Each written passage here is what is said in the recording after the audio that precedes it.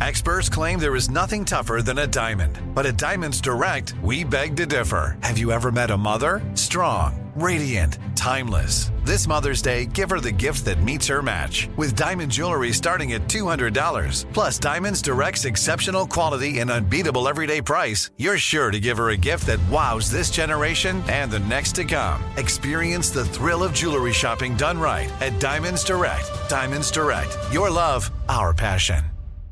Planning your next trip? Choice Hotels' family of 22 brands has over 7,400 locations and the perfect hotel for any traveler you want to be. Like a Cambria Hotel, serving up locally inspired craft cocktails for all my folks who maybe want to meet up and talk about Mad Royals. Check into a Radisson Hotel with flexible workspaces for you strivers who listen during business travel. Or a Comfort Hotel with free hot breakfast, family-friendly pools, and big spacious rooms for the parents who listen with their kids and need a little retreat. What are you waiting for? Join Choice Privileges and start earning points toward your next stay. Find a stay for any you when you book direct at choicehotels.com, where travels come true. What does every grocery store aisle now have in common? Products that come in paper packaging. And not just the obvious ones like cereal boxes and juice cartons. From beauty products to boxed water, there are more opportunities to go papertarian than ever before. So why should you? Because paper comes from a renewable resource and can be recycled up to 7 times. Simply put, it's the smart choice for the environment. And it turns out the easiest choice for you. Learn more at howlifeunfolds.com/papertarian. Welcome to Stuff You Missed in History Class, a production of iHeartRadio.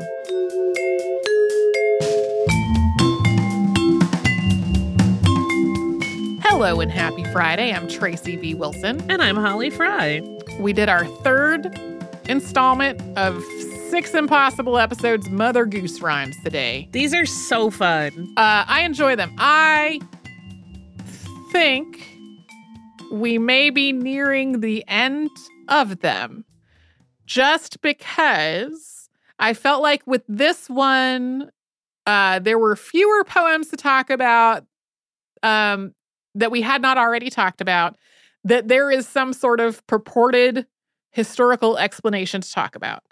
And also, I felt like the purported historical explanations being offered, there was like even less backup than in earlier. It just feels like we may be coming to a natural end of this particular series. One question that people have asked the last couple times we've done this, or suggestion, is that we do one that is about like not English language nursery rhymes.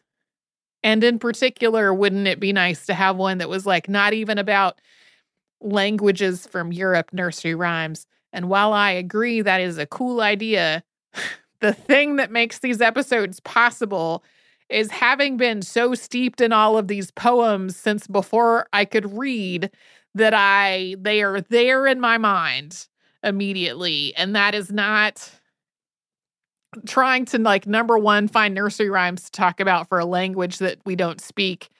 And then to be able to, like, get to the possible cultural context of them for a culture we're not part of. Like, that is just so far from our experience and knowledge that I don't think it's really gonna work out for this show. Yeah, I feel like that's the kind of thing you get a grant for and you go take 6 or 8 months to do.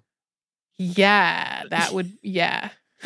Which would be amazing, but, like, right. not really plausible on a right weekly episode show. Yeah. We people know this if they listen to us all the time. We do 2 new episodes of the show each week, with each of us writing one, which means we can't take 6 months to research something or totally get the foundational knowledge for something that is like so far outside of our experience. Which is a frustration sometimes. Yes. Like, sometimes I wish I could just, like, magically have all of the knowledge to talk about something that's totally outside the realm of anything we have ever covered before. But that can be just not feasible in the time that's allowed, which is why sometimes we have authors on the show who have different knowledge and experience than we do. Yes. But then that requires preparation a whole different other way. 2 things... 2 things came up in this research that caused me to question whether maybe I had accidentally fallen into some kind of alternate universe in sort of like a Berenstein Bears situation. Tommy Thumb's Pretty Songbook. Yes. I have 100% for sure called it Tom Thumb's Pretty Songbook in previous episodes. And I thought that was the name of it. I thought it was Tom Thumb's Pretty Songbook. And the first time I saw Tommy Thumb's Pretty Songbook when doing research for this, I was like, is that right? And then not only is it right, like there's nowhere that it's written as Tom Thumb's. And I'm just like, it was solidified in my brain as Tom Thumb's Pretty Songbook, not Tommy Thumb's. The other thing is... Tommy Thumbs sounds like a character that got written out of Goodfellas. Kinda. Tommy Thumbs, he got pretty songs. The other thing is, I have read some of T.S. Eliot's work. I studied some of it in college, in literature classes. I have always associated T.S. Eliot with British poetry. Hello, me too. Because he moved to the UK, became a British citizenship, renounced his US citizenship all the time. I had never really studied his biography in any way, but like always in my head, he's been a British poet. No. When I got to the part about how he learns, here we go around the mulberry bush, and that for him it was a prickly pear, apparently, and that he had grown up in St. Louis, Missouri. I was like, that cannot be right. And then I looked it up, and yes, T.S. Eliot grew up in St. Louis, Missouri, and I was just like, am I having a break with... Have I fallen into the wasteland? Yeah, like, is there a glitch in the Matrix? What is happening? So yeah, both of those two things, I just had a weird existential... It's Tommy Thumb's Pretty Songbook, and T.S. Eliot was not raised in the UK. What? Oh, I love it. I had a moment when I was first reading your outline where I was right out of the gate. I was like, wait, there's some... I mean, I remember hearing the canon story about Humpty Dumpty. Uh-huh. But I was like, yeah, but everybody knows it's an egg. Like, it never occurred to me that it could not have been an egg It person. might have not been an egg, yeah. I was like, that's what broke my little brain. What? I don't remember which bit of research it was that I was reading, but they were talking about Humpty Dumpty. And they were talking about how this only really makes sense as a riddle if there's a reason for an egg to be on a wall in the first place. Like, why is the egg on the wall? And I was like, and then I was trying to think through various riddles that I know and like whether there are weird details like that that could really be considered some kind of a strange red herring. But yeah, that chicken had a couple of drinks. Yeah, I think I have always sort of imagined Humpty Dumpty in my head as like an egg, but with arms and legs and a crown on his head. 100% he is an egg. Yeah. Crown optional for me, but he's 100% an egg person. Yeah. The end. He's an egg. Glad we're all on the same page with that. My brain also made a very silly association, and then I was like, oh, somebody study that. Which is that towards the end, when we were talking about the Opies kind of noting that there are these very similar person waiting for a thing, I was like, somebody write a paper about how this relates to Samuel Beckett's Waiting for Godot. Please, somebody write that paper. Please. That sounds, yeah. Do it. I mean, I love me some Beckett, so yeah. And did my senior project in college was about Samuel Beckett. But I had never. Godot is probably the least studied of his pieces for me. Yeah. But I just loved the idea of it suddenly being a really weird extrapolation of a nursery rhyme and how that could be a completely different interpretation of what that is. Yeah. That sounds interesting, though. Somebody else do it. I'm lazy. I have seeded the plant and now it can grow in someone else's brain. Yeah. My senior thesis in literature was about the poetry of Adrienne Rich and Muriel Rukeyser. And with like just a weird, now in hindsight, many years later, focus on sort of a pop psychology, but it was a whole weird thing. It did not make a lot of sense. And sometimes it's one of the weird things that I occasionally will look back on it and go, how did I come up with this weird thing that I did? For two poets whose work that I really loved. I took a really strange angle. Anyway, that's more than anyone needed to know about my bachelor's degree. I'm Tracy V. Wilson from Stuff You Missed in History Class. Did you know small businesses make up 99.9% of all businesses in the United States? The world is powered by entrepreneurs, and if you're a small business owner or even someone dreaming of starting your own business, then you'll want to check out Season 2 of Mind the Business, Small Business Success Stories from Ruby Studio, from iHeartMedia, and Intuit QuickBooks. And every episode, hosts Austin Hankwitz and Janice Torres talk to entrepreneurs about how they've grown from the lessons of launching and nurturing a small business and how they have found success being their own boss. From the excitement of first starting out to finding the right tools and resources to process invoices and payments like QuickBooks Money, you won't want to miss these inspiring stories of entrepreneurship and discovering ways to business differently so you can too. And if you're a small business owner or even someone dreaming of starting your own business, then you'll want to check out Season 2 of Mind the Business, Small Business Success Stories from Ruby Studio, from iHeartMedia, and Intuit QuickBooks.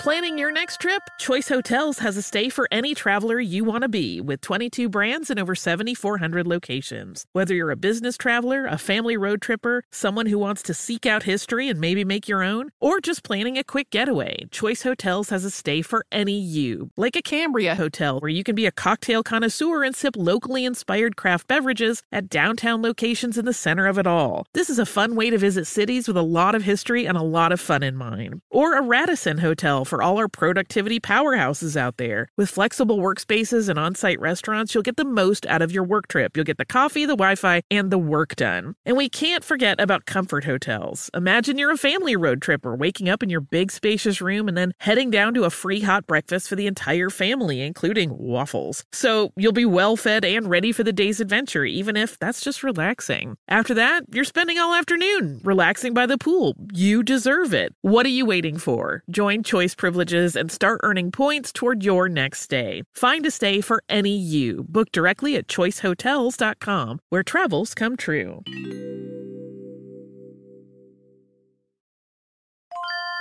If you use paper, you're a human. But if you choose paper, you're a papertarian, someone who lives a paper-based lifestyle because it has a positive impact on the planet. And also because it's the easiest choice you'll make all day. Seriously. It's as easy as reaching for boxed instead of bottled water. It's as easy as opting for beauty products that come in paper packaging. It's as easy as grabbing eggs in a cardboard container. And that's all in one trip to the grocery store, which, if everyone's being honest, you were planning to go to anyway. But paper isn't just an easy choice. Papertarians know that it's the smart choice, too. Because paper comes from trees, a renewable and sustainably managed resource. And paper products are designed to be recycled. In fact, when you choose products that come in paper-based packaging, those fibers can go on to be recycled up to 7 times. So why wouldn't you go papertarian? Learn more at howlifeunfolds.com/papertarian.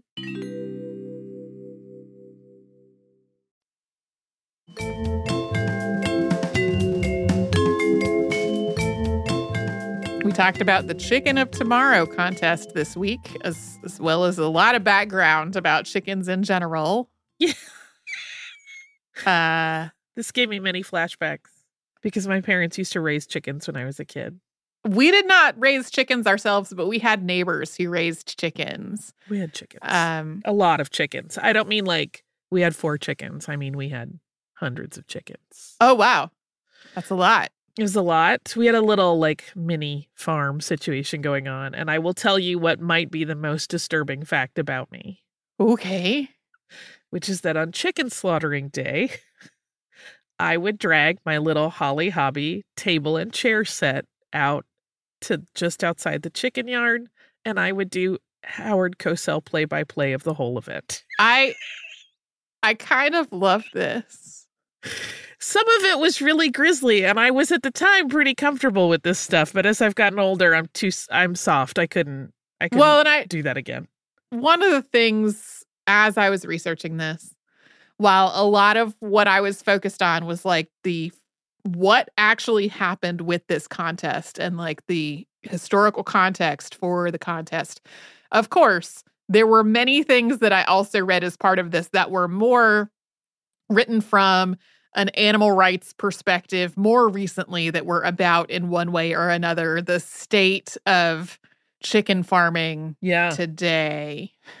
And one of the arguments that I saw somebody make was that if a person wants to eat animal meat in any way, they should be required to like participate in the raising and slaughtering process to see what it's actually like.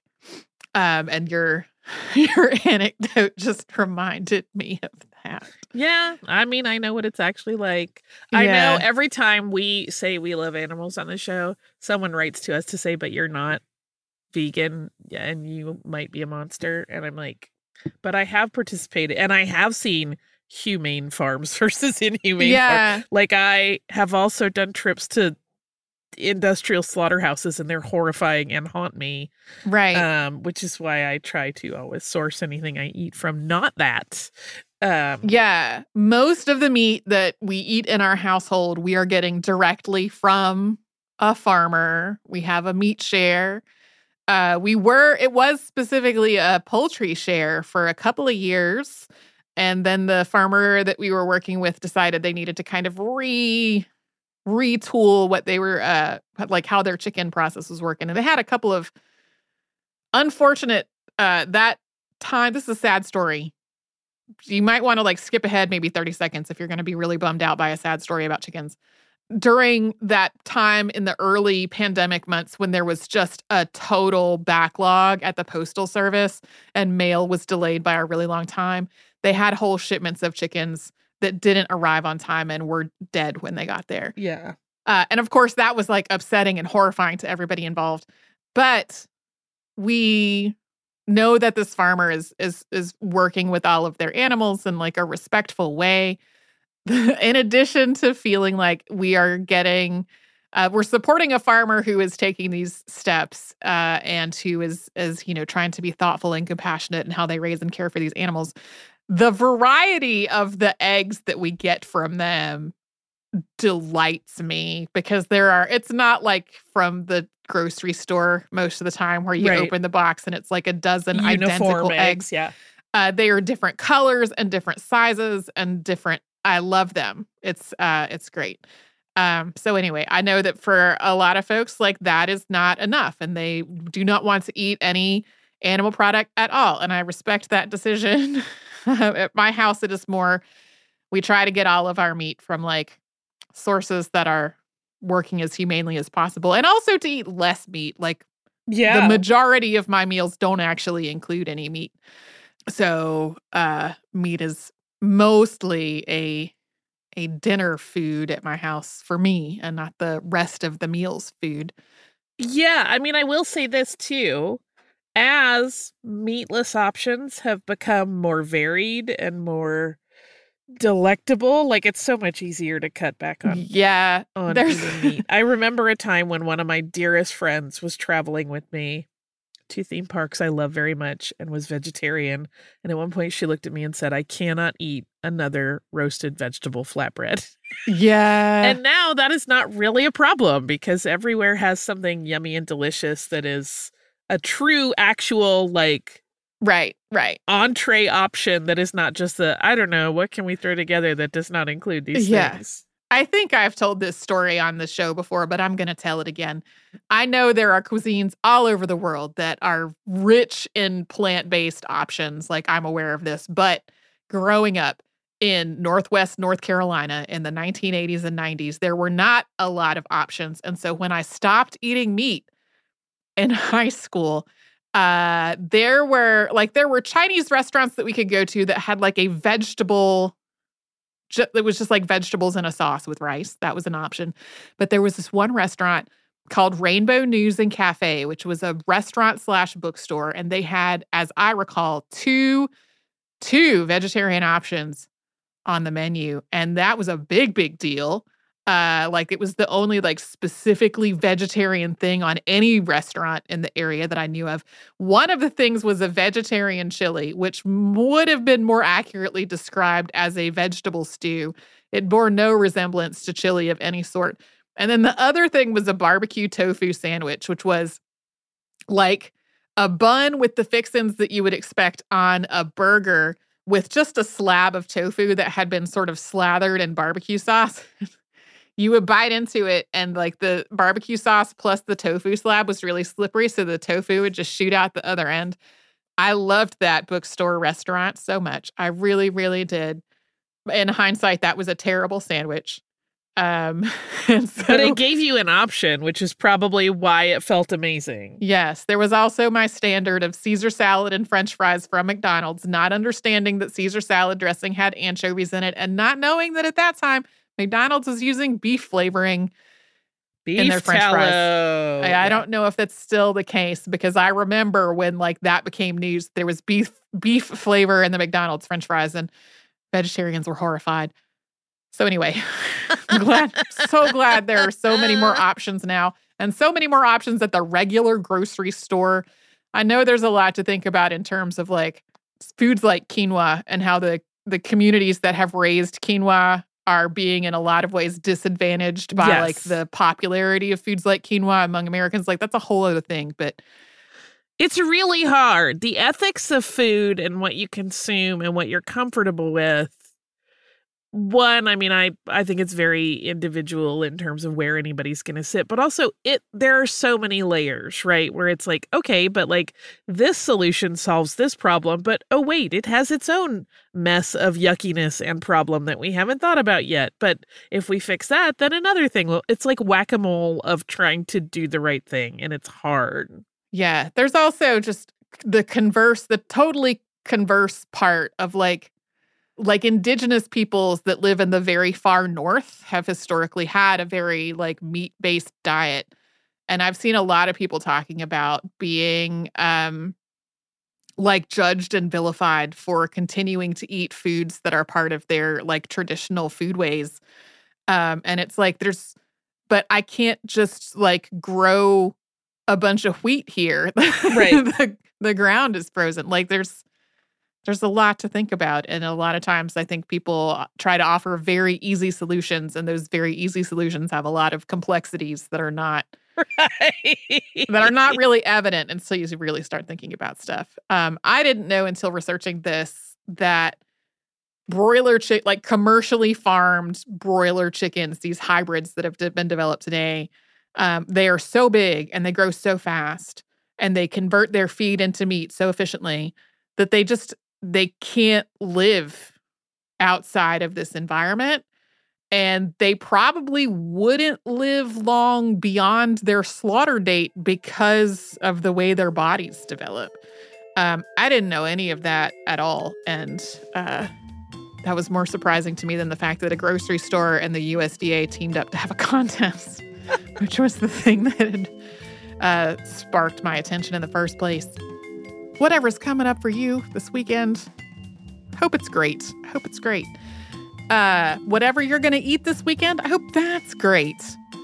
If you would like to send us a note, we're at historypodcast@iheartradio.com. And we'll be back with a Saturday Classic tomorrow and something brand new on Monday.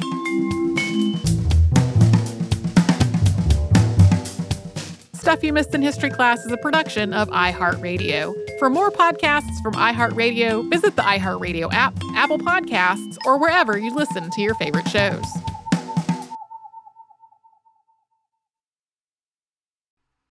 This is Raquel Willis from Queer Chronicles. Right now, there are close to 500 anti-LGBTQ+ bills in state legislatures across the country. Lambda Legal is leading the charge against these hateful bills that target mostly trans and non-binary people. You can fight discrimination and help write the next chapter of Lambda Legal history.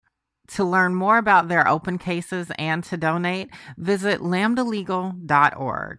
That's lambdalegal.org. Hey, I'm Jay Shetty, and I'm the host of the On Purpose podcast, and I had the opportunity to talk to one of Hollywood's major icons, Michael B. Jordan. In our conversation, Michael shares the highs, the lows, and everything in between, offering a genuine glimpse into his world. The closest to getting what you want is always the hardest. People give up right before they get what they've always wanted to get. Listen to On Purpose with Jay Shetty on the iHeartRadio app, Apple Podcasts, or wherever you get your podcasts. Every week on Talk Easy with Sam Fragoso, I invite an artist, writer, or politician to come to the table and speak from the heart in ways you probably haven't heard from them before. Some of my favorites are with Tom Hanks, Questlove, and Cate Blanchett. In recent weeks, I talked to actor Dan Levy, director Ava DuVernay, and the editor of The New Yorker, David Remnick. You can listen to Talk Easy on the iHeartRadio app, Apple Podcasts, or wherever you get your podcasts.